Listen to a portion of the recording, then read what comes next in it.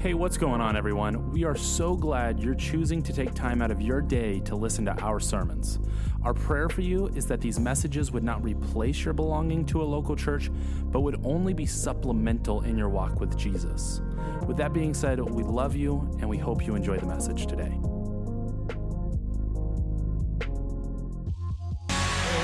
Good morning, everybody. Welcome to South Valley. Welcome to you that are online. We want to encourage you to come to your feet, put your hands together, and raise your voices up to the Lord. Make some noise for Him this morning. Give Him praise at home. Come to your feet in your living room, wherever you are, and give God some praise this morning. Come on, church.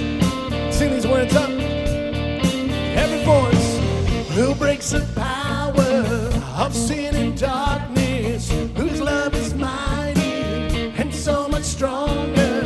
The King of glory, the King above all kings. Come on. Who shakes the whole earth with holy thunder and leaves us breathless in awe and wonder. The King of glory, the King above all kings. This is amazing grace. This is unfailing love, that you would take my place, that you would bear my cross. You lay down your life, and I will be set free. Yeah. Oh, Jesus, I sing for all that you've done for me.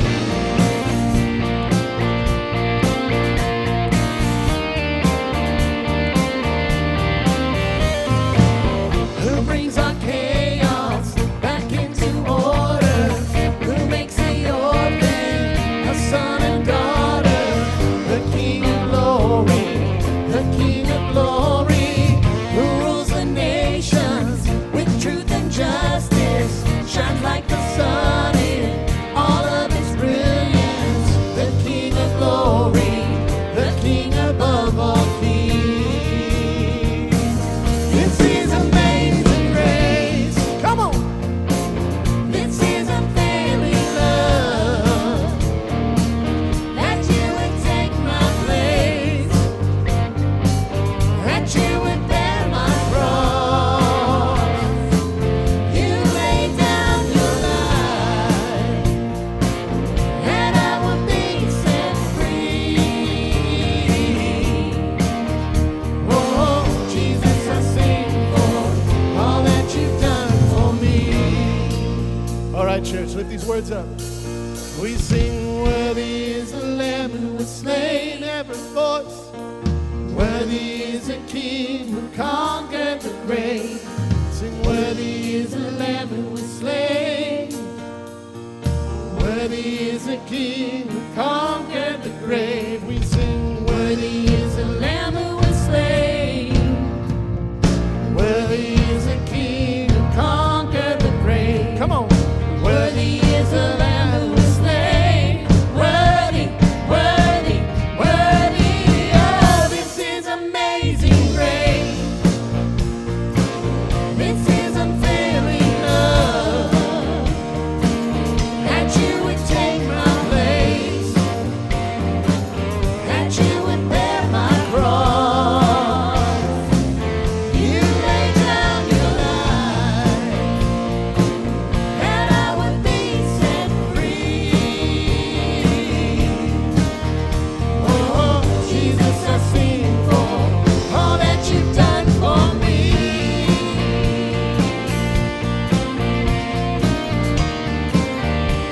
Yeah, all that you've done for me.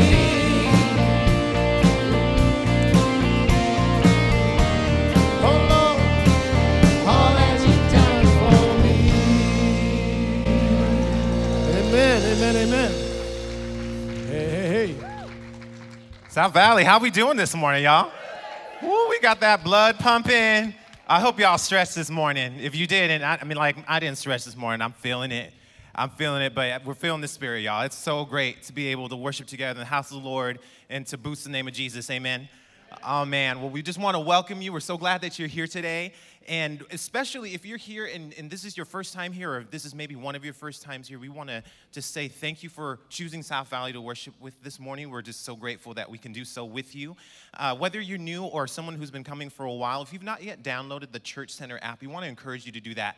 That app is incredible in terms of getting connected and knowing what's going on, and to be able to easily handle just some of the things that we're just kind of tossing at y'all in terms of different things that are going on in the church. So whether you're in person with us this morning or if you're online with us this morning, we really want to encourage you to download it. So many different uses, including if you are new, there's a tab there that you can press that says I'm new. And if you wouldn't mind just filling that out, that'll give us as a chance as a staff just to connect with you and to be able to just reach out to you and answer your questions and be there to support you and encourage you in your walk with the Lord. And so please, if you haven't done so, go ahead and do that. As a part of the South Valley family, our mission here at South Valley is to lead people into a growing relationship with Jesus Christ. Like, that's what we are here for. And this next week, we're going to be introducing something to you that's going to be brand new. Pastor Seth and Pastor Tim have been working very closely to put on what's called the Serve Initiative. And essentially what that is, y'all, is it's a way for us as the church body to figure out a little bit more about our purpose in terms of how we can serve and use the gifts that we have in order to serve.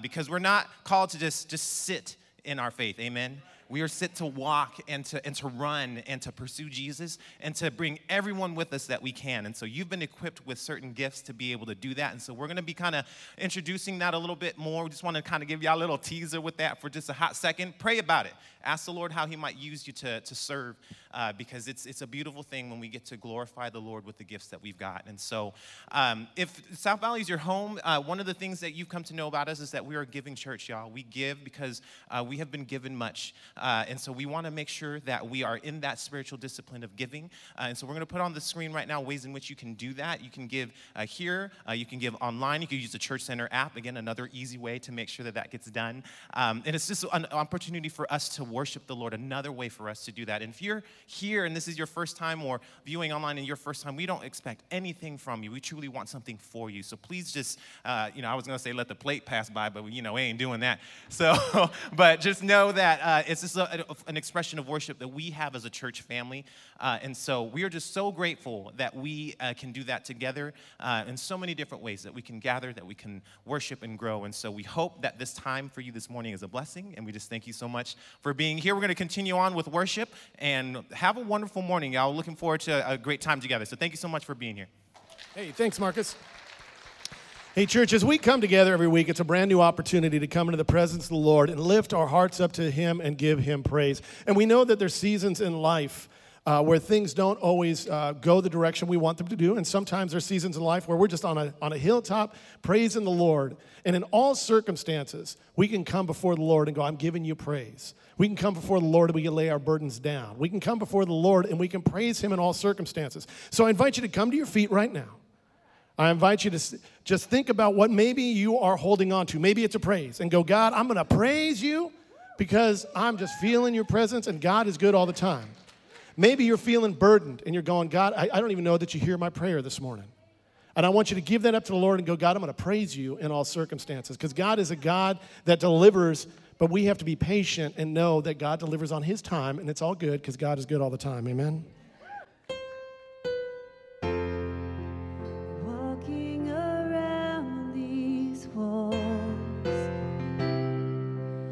I thought by now they'd fall,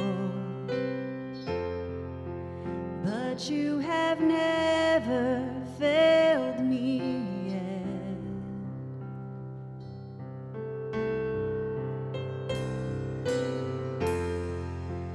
Waiting for change to come, knowing the battle's won, for you have never failed me yet. Come on, lift these words up. Your promise still stands. Great is your faithfulness, faithfulness. I'm still in your hands. This is my confidence. You've never failed me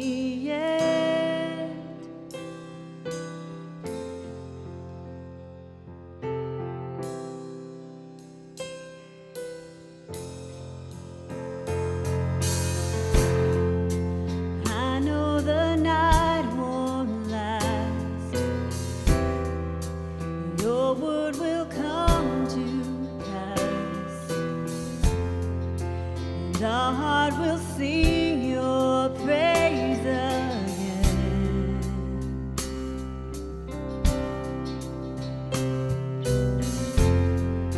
Jesus, you're still enough. Keep me within your love. Our heart will sing your praise again.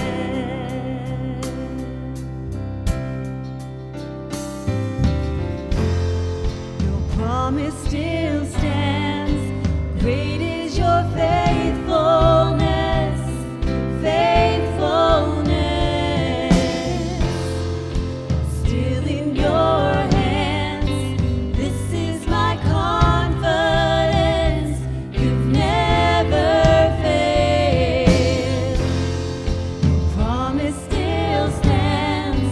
Great is your faithfulness, faithfulness. I'm still in your hands. This is my confidence. You've never failed me yet.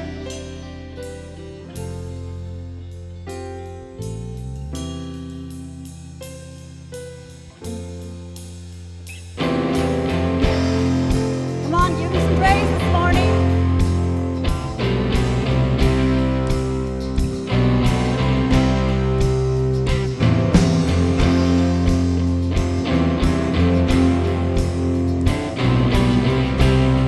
Come on, sing these words out with me. I've seen you move the mountains, and I believe I'll see you do it again. You made a way where there was no way, and I believe I'll see you do it again. I've seen you move the mountains, and I believe I'll see you do it again. You made a way where there was no way, and I believe I'll see you do it again. I've seen you move the mountains, and I believe I'll see you do it again. You made a way where there was no way, and I believe I'll see you do it again. I'll see you do it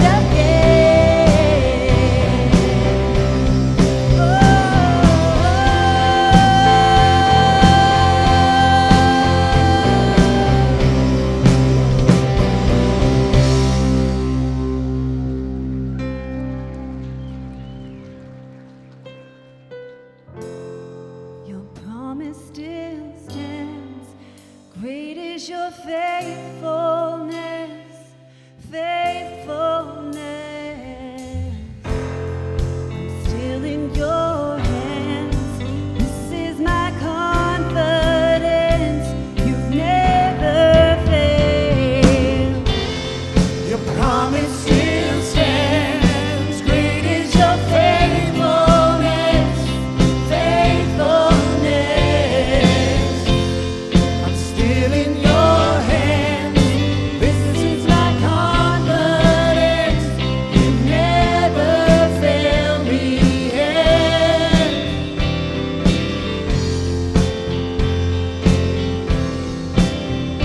You've never failed me yet, and I never will forget that you've never failed me yet, and I never will forget.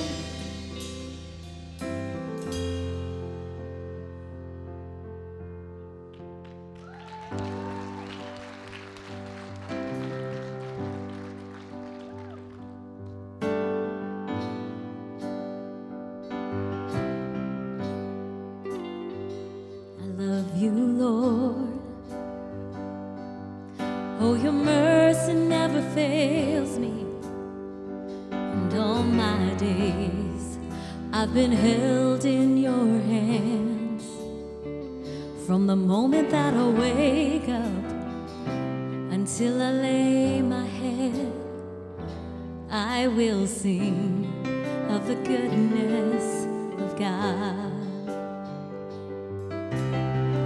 Sing that out with me. I love you, Lord.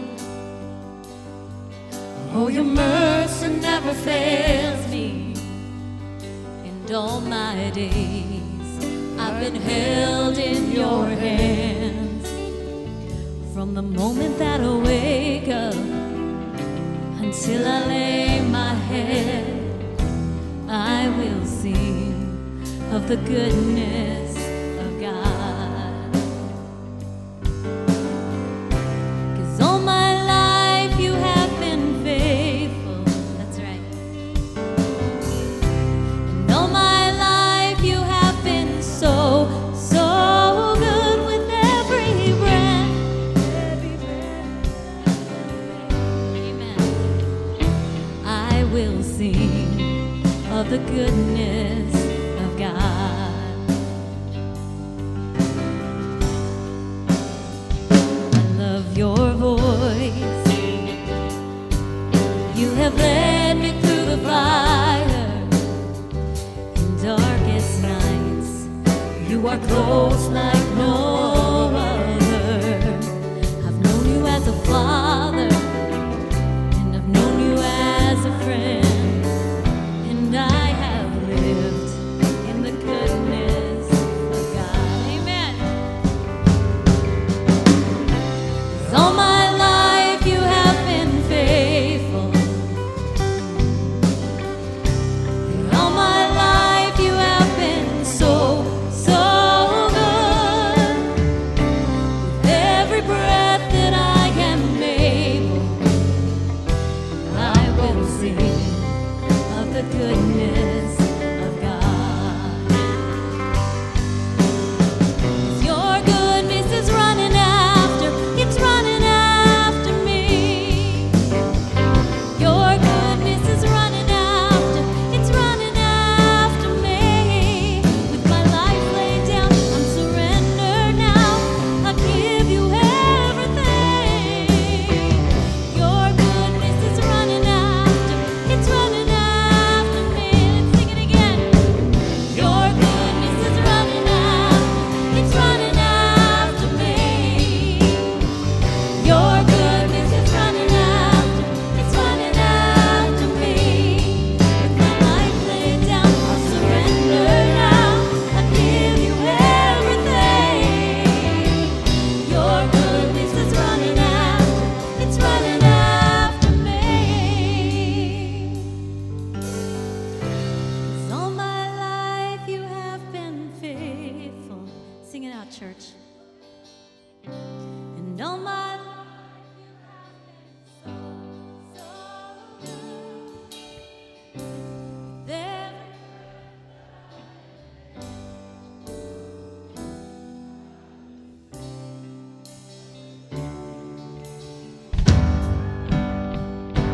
Come on now, we're gonna keep singing the goodness of God. All my life you have been faithful.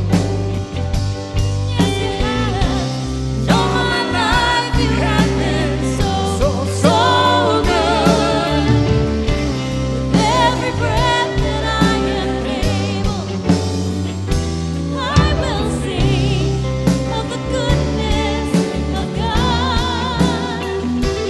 I'm gonna sing of the goodness of God. I'm gonna sing of the goodness of God.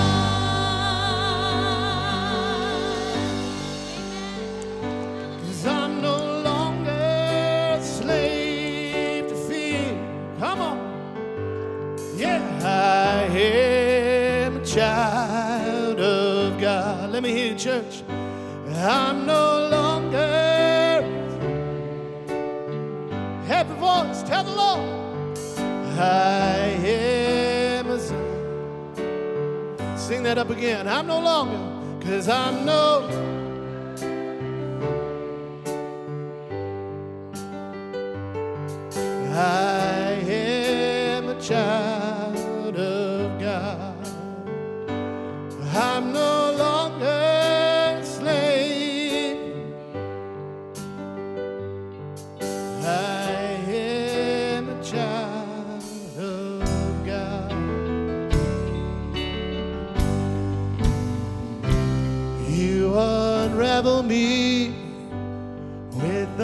melody.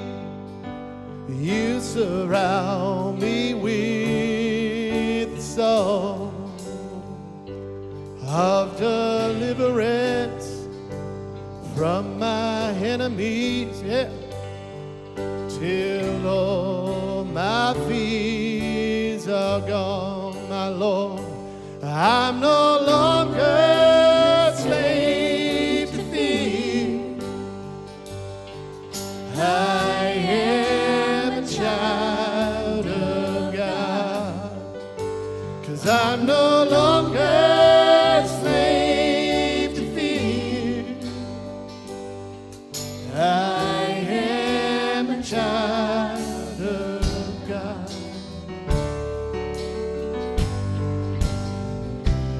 From my mother's womb, you have chosen me.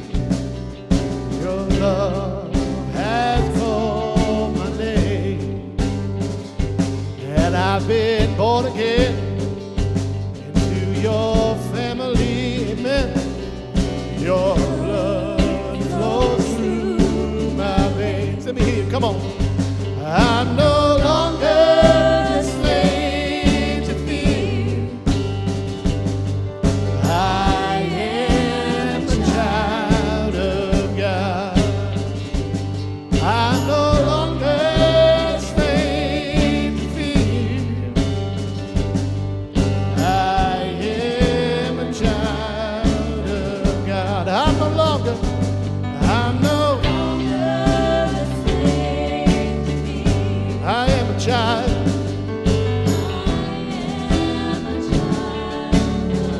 I'm no longer, yeah, I'm no longer a slave to fear.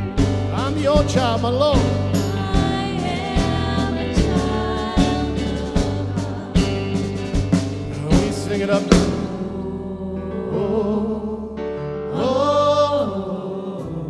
I want you to think of what you're holding on to this morning. There's no fear with perfect love. Perfect love of our Lord and Jesus Christ, our Heavenly Father. Come into His presence this morning. Lift up your heart to the throne and give Him praise for all that He is doing. Come on. You split the sea so I could walk right through it. My fears are drowned in perfect love. He rescued me so I could stand.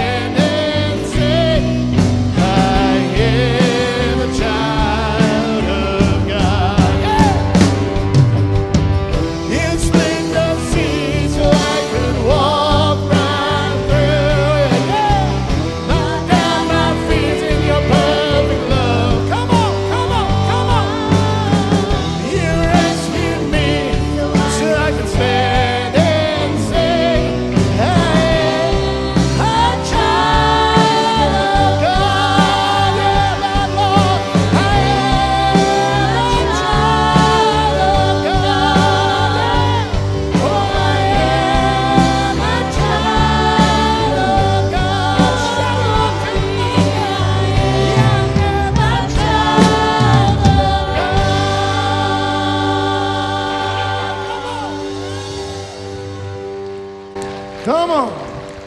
Amen. Let's go to the Lord this morning. Dear Heavenly Father, Lord, we come into your presence with a spirit of humility, a spirit that just comes before you wanting to seek you, Lord. Dwell among us this morning. We are so thankful for having a God who is with us and walks with us through life, Lord. You are to be exalted. And as we spoke earlier this morning, Lord, in every season of life, you are there. Help us to know and rely on that fact that you are a God who never leaves us, whatever we go through, Lord. And this morning, as we come into your presence, speak powerfully through your word, Lord. Let us hear your voice. Let this be your time. Whatever distractions are going on, we pray that you would just cast those out. Help us to be focused on you, Lord. Thank you for those who have an opportunity to watch at home, that you would speak to their hearts as well, that they would tune in and hear your voice, that you would dwell in their home wherever they are, Lord. Lord, we pray again for every heart, that you would restore it. Hearts that are going through difficult times, Lord. Hearts that may not know you, Lord, that they would be drawn to you and they would want to know your Son as Lord and Savior, Lord. And we thank you again for being a God who is so amazing and awesome. All honor and glory go to you in your heavenly name. In your name we pray. Amen. Hey, good morning, South Valley. How we doing? Woo woo! Hey, give it up for the band, huh? They did so good.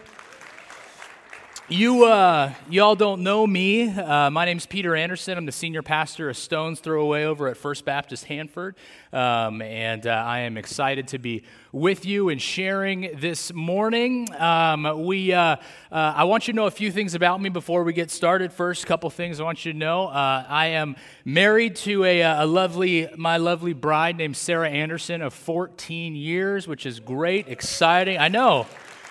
Let's close in prayer with that, right? We can't get no.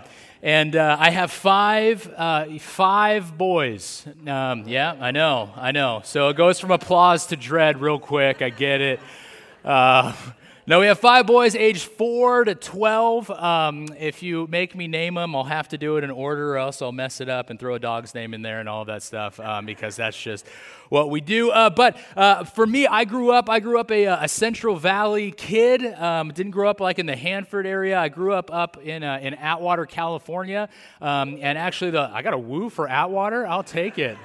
Let's go. That's never happened in the history of me teaching, a woo for Atwater. Yeah. So my family, actually, the whole reason my family got up to Atwater is because my grandfather was in the Air Force, and he was stationed at a place called Castle Air Force Base. And so because of that, we just kind of stayed there afterwards. And I know there's probably a lot of you who are kind of in the same vein with, it's no NAS Lemoore, But I'm very, very grateful for growing up in the place there that we did. And about 3 years ago, I was working at a church down south, a church in Apple Valley, California, and I sat down with a balding Irish man in a sports coat one day by the name of Gilbert Foster. I know, you're like, wait, I know that guy. Yeah, Gilbert. There's only one balding Irish guy in a sports coat, okay? And we sat down at a Starbucks when you could still do that, and we talked for a little bit, and he talked to me about the possibility of pastoring a church in Hanford.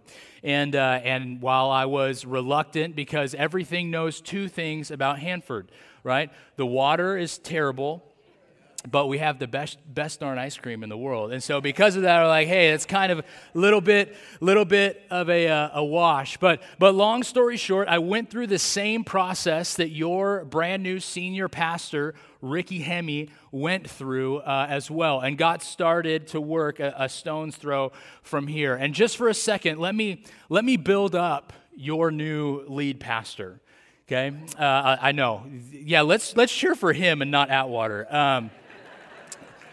I have yet to meet Ricky face to face, so let me be very, very clear about this. I've yet to meet him face to face. I know many of you have, but while he was in the candidating process, Ricky actually got a hold of my phone number from a mutual friend, and he called to talk to me about all things kind of Hanford, Lemoore, South Valley, FBH, the Capital C Church, school districts, distinctives for the area, like all things. And we talked for over an hour on the phone, as a matter of fact. And can I just tell you that I meet a lot of pastors. Like, that's just kind of part of my job is, networking and meeting other pastors and that sort of thing. So I meet a lot of pastors. Some of them are good. Some of them are not so great. Ricky is incredible. I just want you to be aware of that for a second. And I hope he's watching right now. Ricky, if you're watching, you owe me lunch. So good job voting this guy in. This church will grow and stretch in ways that you never have, and I am personally convinced that the best years of South Valley Community Church are ahead of you. So, as we're talking, though, as Ricky and I are talking, we brought up what I call the Capital C Church, the universal church, right? Not like just SVCC or FBH or anything like that. The universal Christian church that exists in Kings County. And he wanted to know kind of how connected the pastors were, what things that we've done together, right? How are we praying for one another, and on and on and on. And we do quite a lot of those things already. But that said, one thing that was important to him was unity among the churches in the community. And I think that's really important. I think it's incredibly important as well. Okay, but interestingly enough, there is a guy by the name of Win Arn. Okay, Win Arn is a church consultant, and he surveyed members of nearly 1,000 churches. And he asked the question, why does the church exist? Why does the church exist? So I'm going to let that hang for just a second. I want you guys turn to the person you came with real quick and just answer that question. Why does the church exist? We're going to stretch your theological muscles this morning. Go ahead.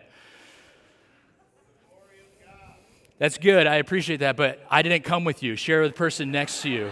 Appreciate that answer, though.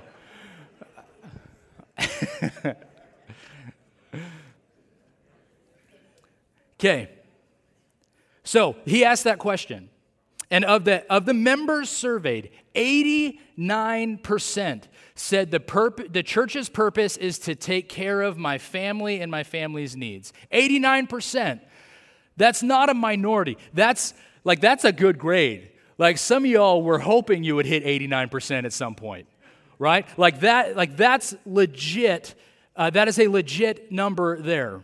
So for many, the role of the pastor is simply to kind of keep the sheep that are already in the pen happy and not lose too many of them. Like that, like for a lot of, like that's the goal. Like if we can get a pastor that would come in and not like shake the boat too much, and everybody just kind of stays in the pen, and we get the food that we want, and he doesn't mix things up too much, then okay, that's the senior pastor's job. That's his role. Only 11% of people said the purpose of the church is to win the world for Jesus Christ, and that's a sad statistic.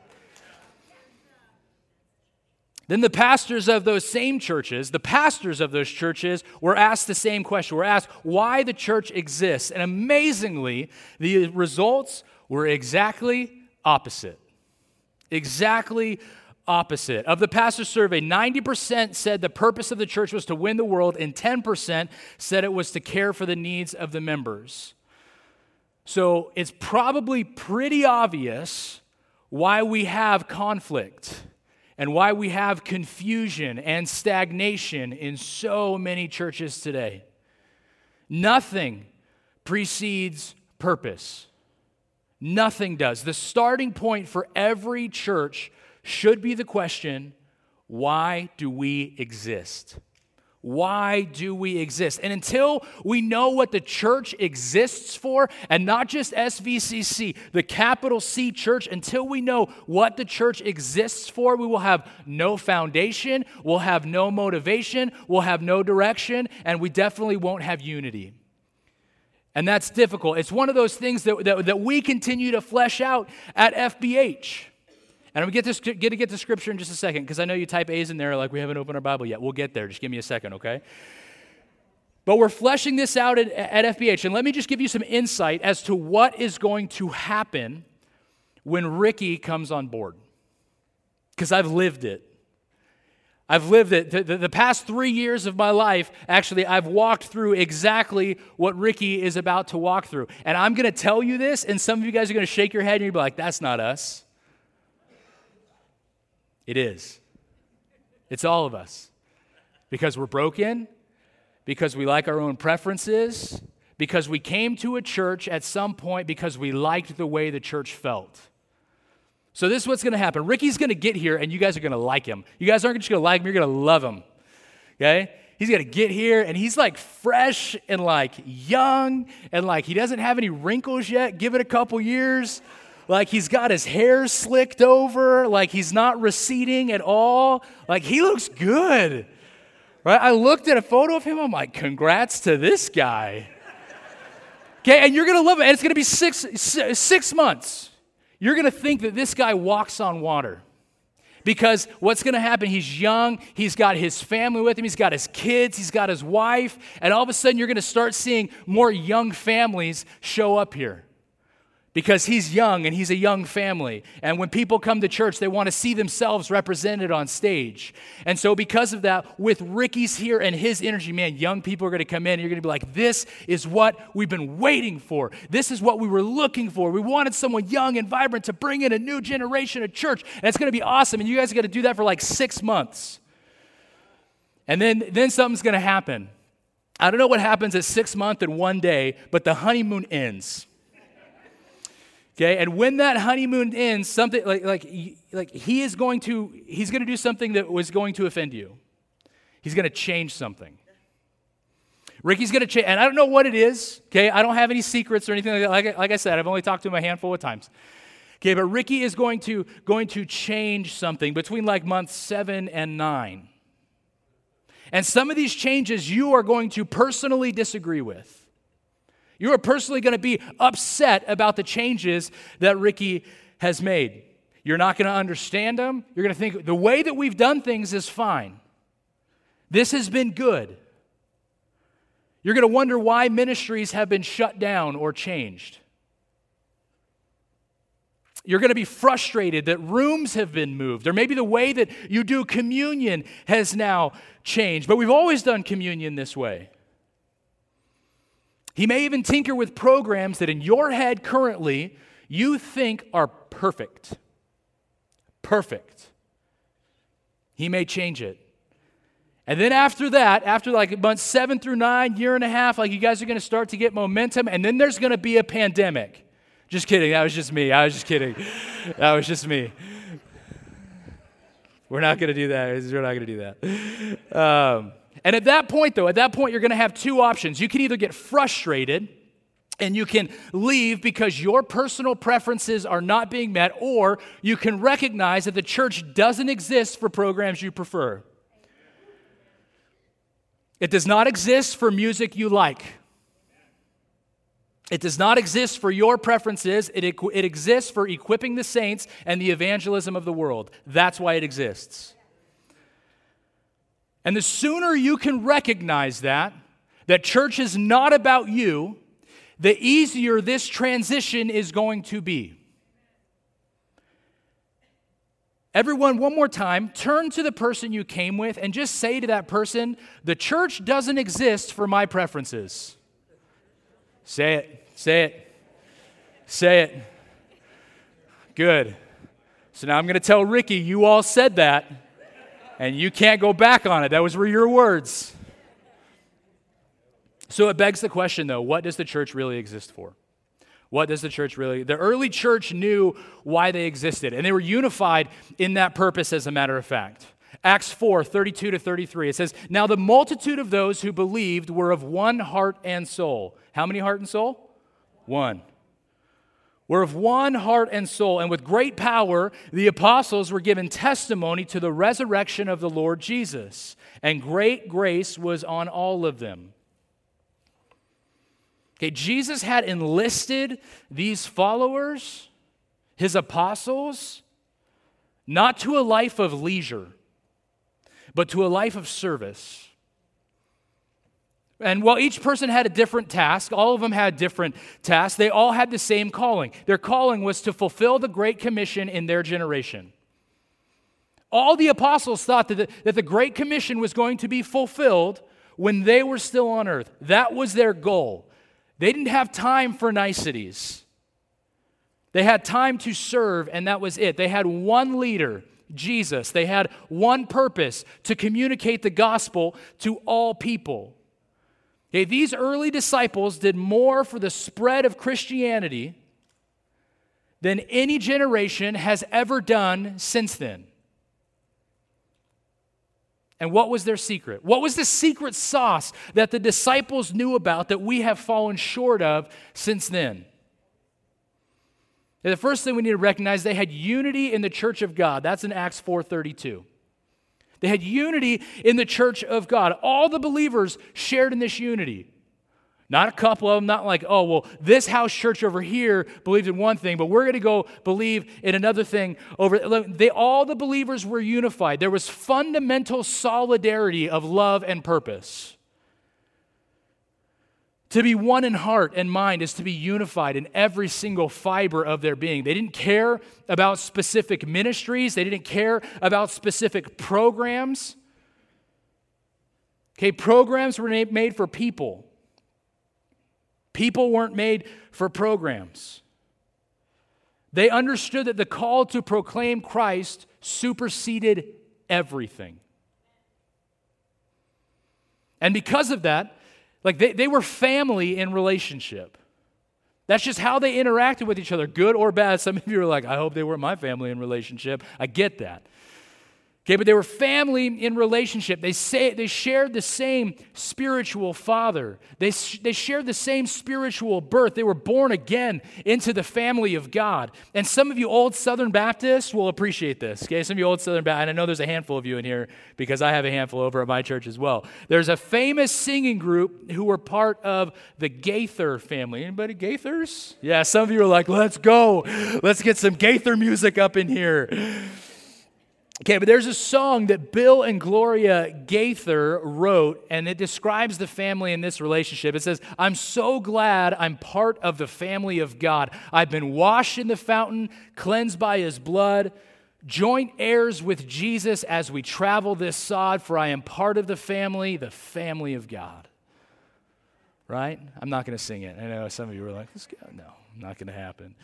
But beyond being family, these early believers, beyond being family, they were friends in their fellowship as well. They shared their lives and their possessions with one another.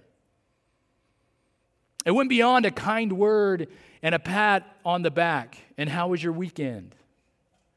Right? And I'm not trying to diminish that. Actually, when I walked in, man, I got greeted by like 15 people.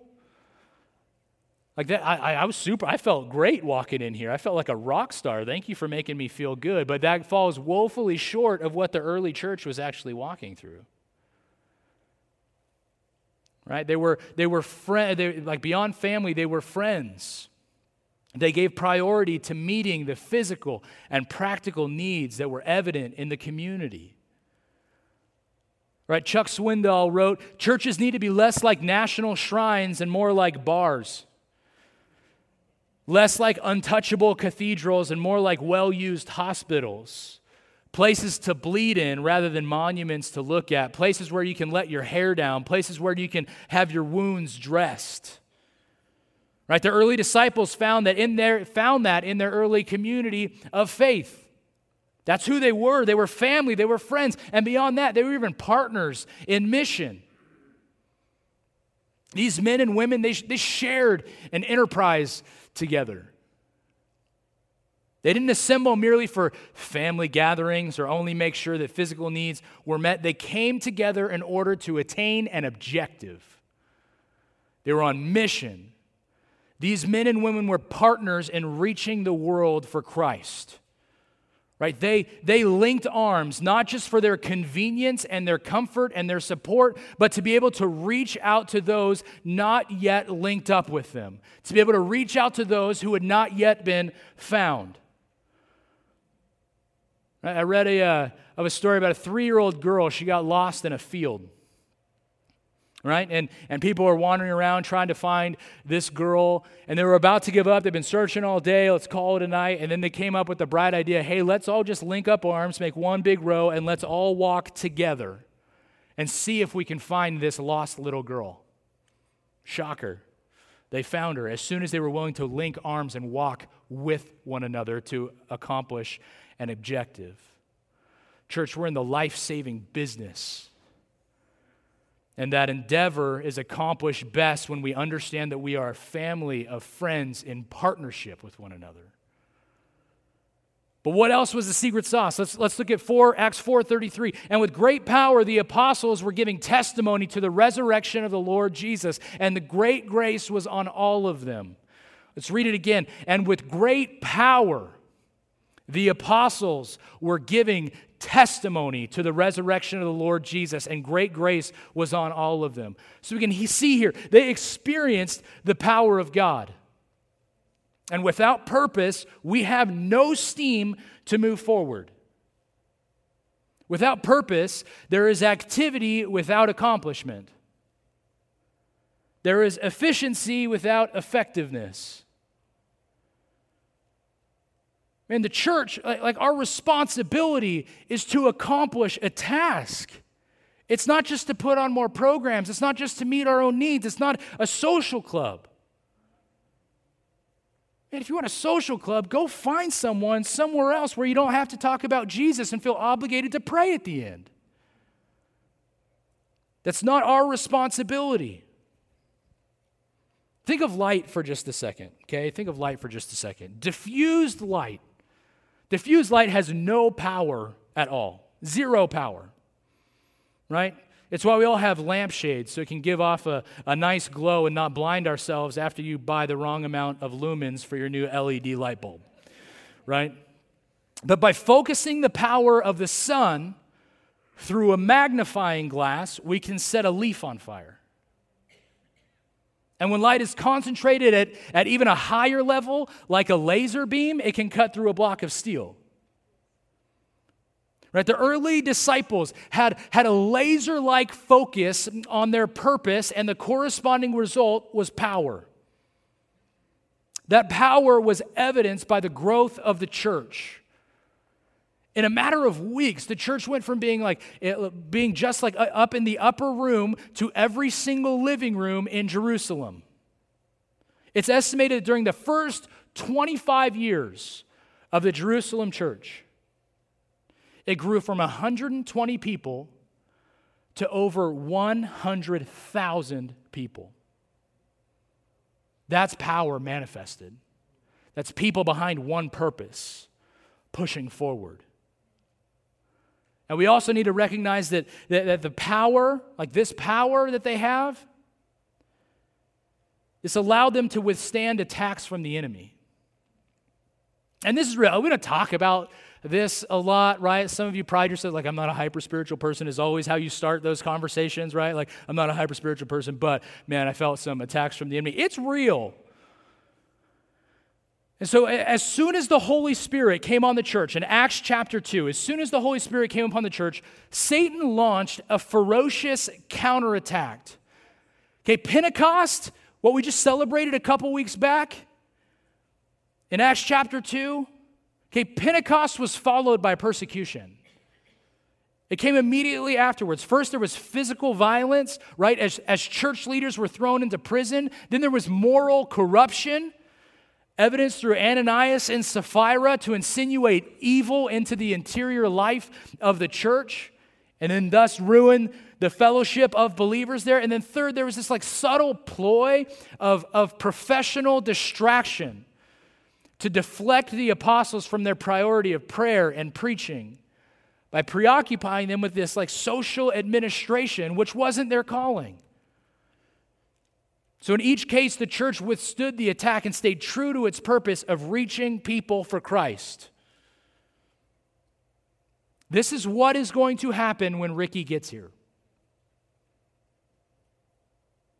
The last thing the enemy wants to see is South Valley flourish. To be a church to be reckoned with in our community. To have a congregation that doesn't exist for Sunday, but to have a congregation that exists for Christ 365 days a year. You need to expect division. You need to expect corruption. You need to expect people to want to focus on anything but the mission at hand. God has given us a supernatural power by indwelling His believers with His Spirit. Don't get distracted by the nonsense. And some of that nonsense comes on the heels of the last year and a half that we've had. Right? There's a diversity of opinions in this room. That's great. There's a diversity of opinions in this room. The same was true for early Christians. But they quickly realized that their diversity could either be a source of division or a source of power. That's what they learned. They chose the latter. They weren't all alike. There's a ton of opinions, a wide assortment of gifts, but they found ways to integrate all of their differences into a unique and powerful organization, to create singleness of spirit, to create singleness of identity, and of purpose, whose unifying center was Jesus. In short, they kind of resembled a symphony.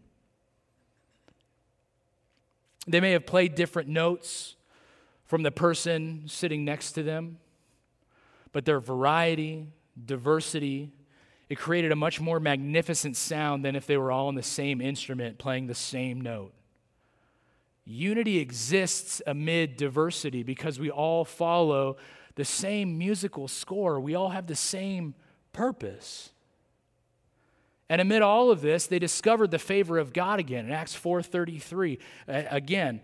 And with great power, the apostles were giving testimony to the resurrection of the Lord Jesus, and great grace was given on all of them. God's favor, great grace was given on all of them. Because of the fact that the early disciples were unified in purpose, and because they were committed to the task of reaching the world with the gospel of Jesus Christ, God smiled down on them with favor. Right? More literally it says, and great grace was given on all of them. On all of them. The word grace, for those of you who kind of glaze over it now, right? That word, it's Christianese for unmerited love or favor. It's love you don't deserve. It's love I don't deserve. Favor I don't deserve. Because they were generous, God was generous. And because they were committed to the mission, God smiled down on them with favor. Because their heart broke over the same things that broke the heart of God, God smiled upon them. It seems to me that there exists, both as individuals and a church, a direct correlation between our faithfulness to God's plan and God's favor in our lives. If we want to experience God's blessing, we need to first be obedient to His purpose. And I'm not saying like that's a guarantee. Hear me on that. I'm not saying like, hey, if you do exactly what God told you to do, you're going to become a millionaire tomorrow. Not going to happen. Okay? Powerball odds still remain the same. But in that movie, Chariots of Fire, you guys remember that movie, Chariots of Fire, the one with the slow motion running and the white clothes for whatever reason, right? Some of you guys are like, nope, never watch that movie. Watch it. There's a guy, and it's based on a true story, a guy by the name of Eric Liddell. He tried to explain to his sister why he chose to prepare for the Olympic Games rather than immediately return to China as a missionary. He said, when I run, I feel His pleasure. He found his purpose and ran to Olympic stardom. And following his Olympic feat, he returned to the mission field in China, where he too felt God's pleasure. Or as the novelist Robin James Gunn said, if you agree to say yes to God's purpose for your life, you'll never be bored again with Jesus. And because of all of this, they were the answer to the prayer of God. Hear that. Because of all this, everything that we've talked about, the early church was now like an answer to a prayer of God. So on the last night of his life, Jesus prayed a prayer that stands as a citadel for all Christians. And it's John 17, 20 to 21 and 23. It says, I pray not only for these, but also for those who believe in me through their message.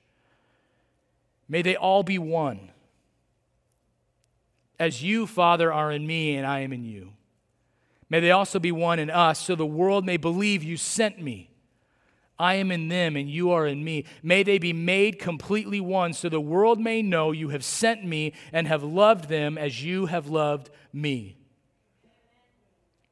See, these words were precious.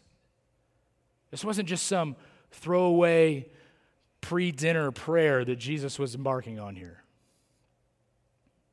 Jesus knew the end was near, and so Jesus prays one final time for his followers. It really is his last kind of formal recorded prayer. And who does he pray for? His followers. Striking, isn't it? With death breathing down his neck. Jesus prayed not for their success, not for their safety, not for their happiness. He prayed for one thing. He prayed for their unity. That's what Jesus prayed for, as they would fulfill his purpose. He prayed they would love each other as they went forward to love the world to him. Right? He prayed for his disciples and all of those who would come to faith in Jesus. That means you. That means me, And in his last prayer, Jesus prayed that you and I would be one, unified in spirit. So of all the lessons we can draw from these verses, don't miss the most important one. Unity matters to God. Okay, and I know you've heard messages like this saying, hey, it's not about your preferences, it's not about your preferences, probably in a Scottish accent in the last year. And he said that so many times, I'm sure many of you are angry with him. Well, guess what? It's not about your preferences, so get over it. But don't miss that important piece. Unity matters to God. The Father doesn't want his kids to squabble. Disunity disrupts him. Why? By this, all people will know that you are my disciples if you love one another. John 13:35. All people will know you are my disciples if you love one another. Not if you have the best worship service, not if you have the right programs, not if you have the friendliest greeters, but if you love who? One another. Not the world, one another. Unity in the body. One of the biggest things I think Christians miss is that unity creates belief. Think about that for a second. Unity creates belief. How will the world believe that God sent Jesus? Not if we agree with each other, not if we solve every single controversy, not if we are unanimous on each vote, not if we never make a doctrinal error, not if we sing all of the best songs that have ever been released or all of the oldest songs that have ever been released, whichever side of the spectrum you fall on. Okay, that's not how they are going to know that we are Jesus' disciples. They will know we are disciples if we love each other. So if unity creates belief, then disunity fosters disbelief. How can the world come to believe the gospel if those who already believe in the gospel are battling among themselves? Right? When the world sees Catholics and Protestants dueling over power and territory in Northern Ireland, right? Or young and old members of the same congregation dueling over worship styles, or a church splitting over the color of the new carpet. It's happened. It says, thanks but no thanks. Christians have the same issues that everybody else in the world has. You want to know a secret? You know the secret to reaching Gen Z? You guys know who Gen Z is? It's the one that you guys all complain about, and I complain about them too. You don't understand it. They do things like, shee, and you guys are like, what are they doing? Only parents of junior hires got that joke, and I appreciate that, okay? But those, like those kids who are in high school and college, like it's not millennials anymore. I know like millennials get a bad rap. Everybody's like, oh, millennials. I'm a millennial, right? Like I'm 36 and I have 5 kids, and people are like, oh, those millennials don't have, they have no responsibility. I'm like, get out of here. I'm 35. I have a receding hairline. I have responsibility. I got gray hairs. Trust me. Right? Like this next generation of people coming up who need to know who Jesus is. Let me tell you a hard truth in here. They don't care if it's true. You hear that? They don't care if it's true. And I'm just going to let it sit right there for a second before I finish my sentence, because all of you are very uncomfortable with that right now. I'm uncomfortable with that. But the next generation does not care if Christianity is true. You want to know what they care about? They care if Christianity works. Does it work? Is there unity in the body? If I walk into a church, does the church look different than the world does? Or if I walk into the church, am I going to see the same squabbling and same fighting and jockeying for power? Well, I want my prayer. I want this. I want this. Forget about it. I'm going to leave because I get the same thing outside and they're not as judgy. The nice thing about all of this is if it works, it is indeed true. And so I am not saying abandon truth. I would never say that. Doctrine is incredibly important. But there's 2 words that we need to understand. There's orthodoxy.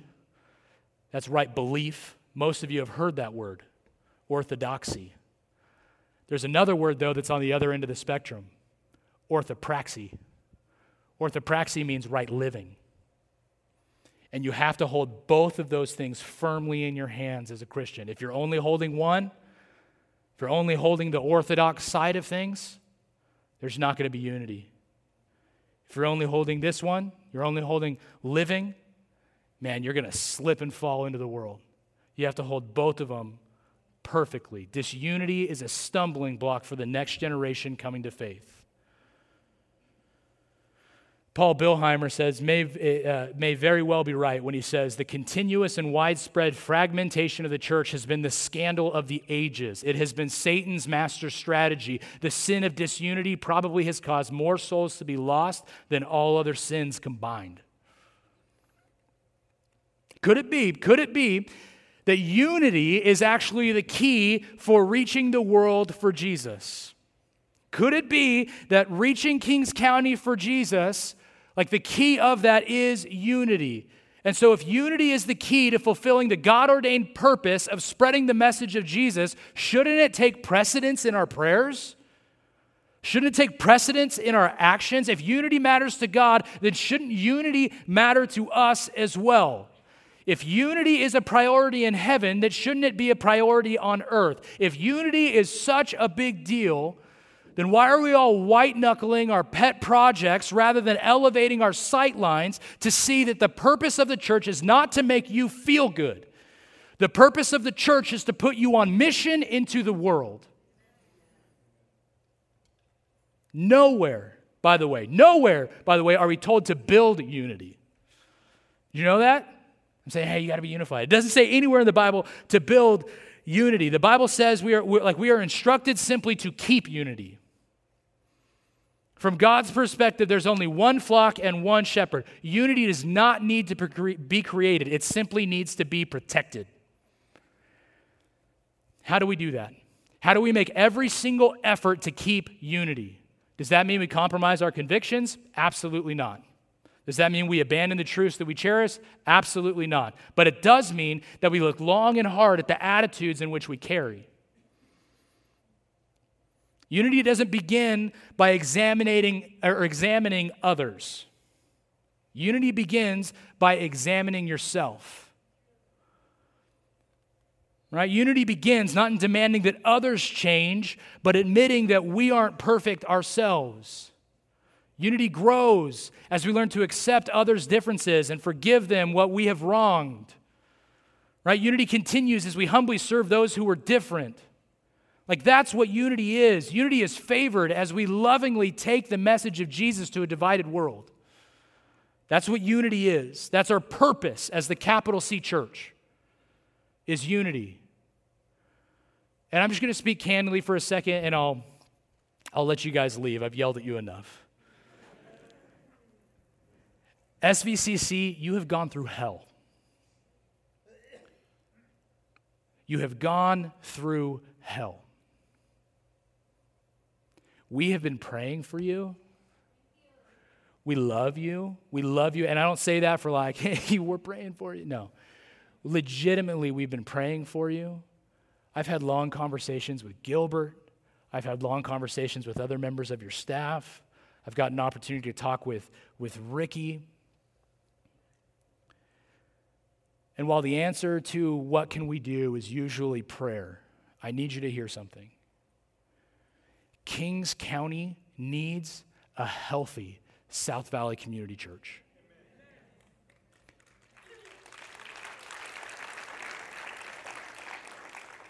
Kings County needs a unified South Valley Community Church. And while I understand healing is necessary, and I think you guys have a ways to go with that because of what you've gone through, I also need you all, as not just a pastor in the community, but as a brother in the faith, to get ready to run on mission. To jump in with a vision that God has given Ricky for this community. For a long time, SVCC was one of our biggest weapons in this community for bringing people to Jesus. And the kingdom of God doesn't have time for disunity. We need a healthy SVCC. We need a unified SVCC. So put the nonsense aside and get ready to be on mission. Amen, church?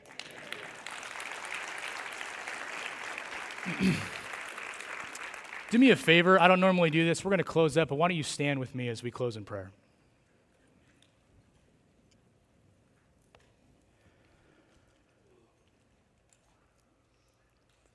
Heavenly Father, God, thank you for South Valley Community Church. God, thank you for the weapon that it's been in our community. Thank you for the people who have come to know you because this church exists. God, thank you for what you have done through this church. But God, I pray today that it would be a long ways from over. God, I pray that regardless of what has been done, that we would recognize that the greatest days for SVCC are ahead of it, that the way that you are going to work in and through Pastor Ricky, through the staff, through the volunteers, through the unity of your church, God, that hell's gates won't be able to stand against it. So God, I pray for unity now. God, I pray as there's 8, 9 short weeks until Pastor Ricky gets here. God, I pray that we would be able to elevate our sight lines towards unity with one another. That we would recognize that unity stirs belief. That unity is what makes us dangerous. And so even as Ricky comes in and maybe things get changed or tinkered with or even completely and totally killed, God, I pray that we would be willing to elevate those sight lines. Say, hey, it's not about this program. It's not about how we do things specifically. It's about reaching Kings County for you, Father. And so, God, I would just pray right now that we would just be willing to humble our hearts, that we would allow you to take the throne in our souls, and that we would just say yes to you over and over and over and over again until we have unity in spirit. Father, if those here maybe today or joining us online who have not yet said yes to you, it's like, I want this unity piece. I want to serve Jesus. This is what I want. If that's you today, pray along with me right now. Say, Father, I admit that I'm a sinner in need of a Savior. I admit that, Father. And I can't do it apart from you. But B, I believe that you sent your Son to die on the cross for me. And not just to die, but he was resurrected 3 days later. I believe that, Father, and now, see, I choose to follow you every single day of my life. I choose that. And whether it's for the first time today or for the 1,000th time for some of us, God, that choice would be unity in the body. Father, we love you. Go before us. Go before SVCC. Go before Pastor Ricky. We love you. It's in your Son's name we pray. Amen. Thank you for having me, church.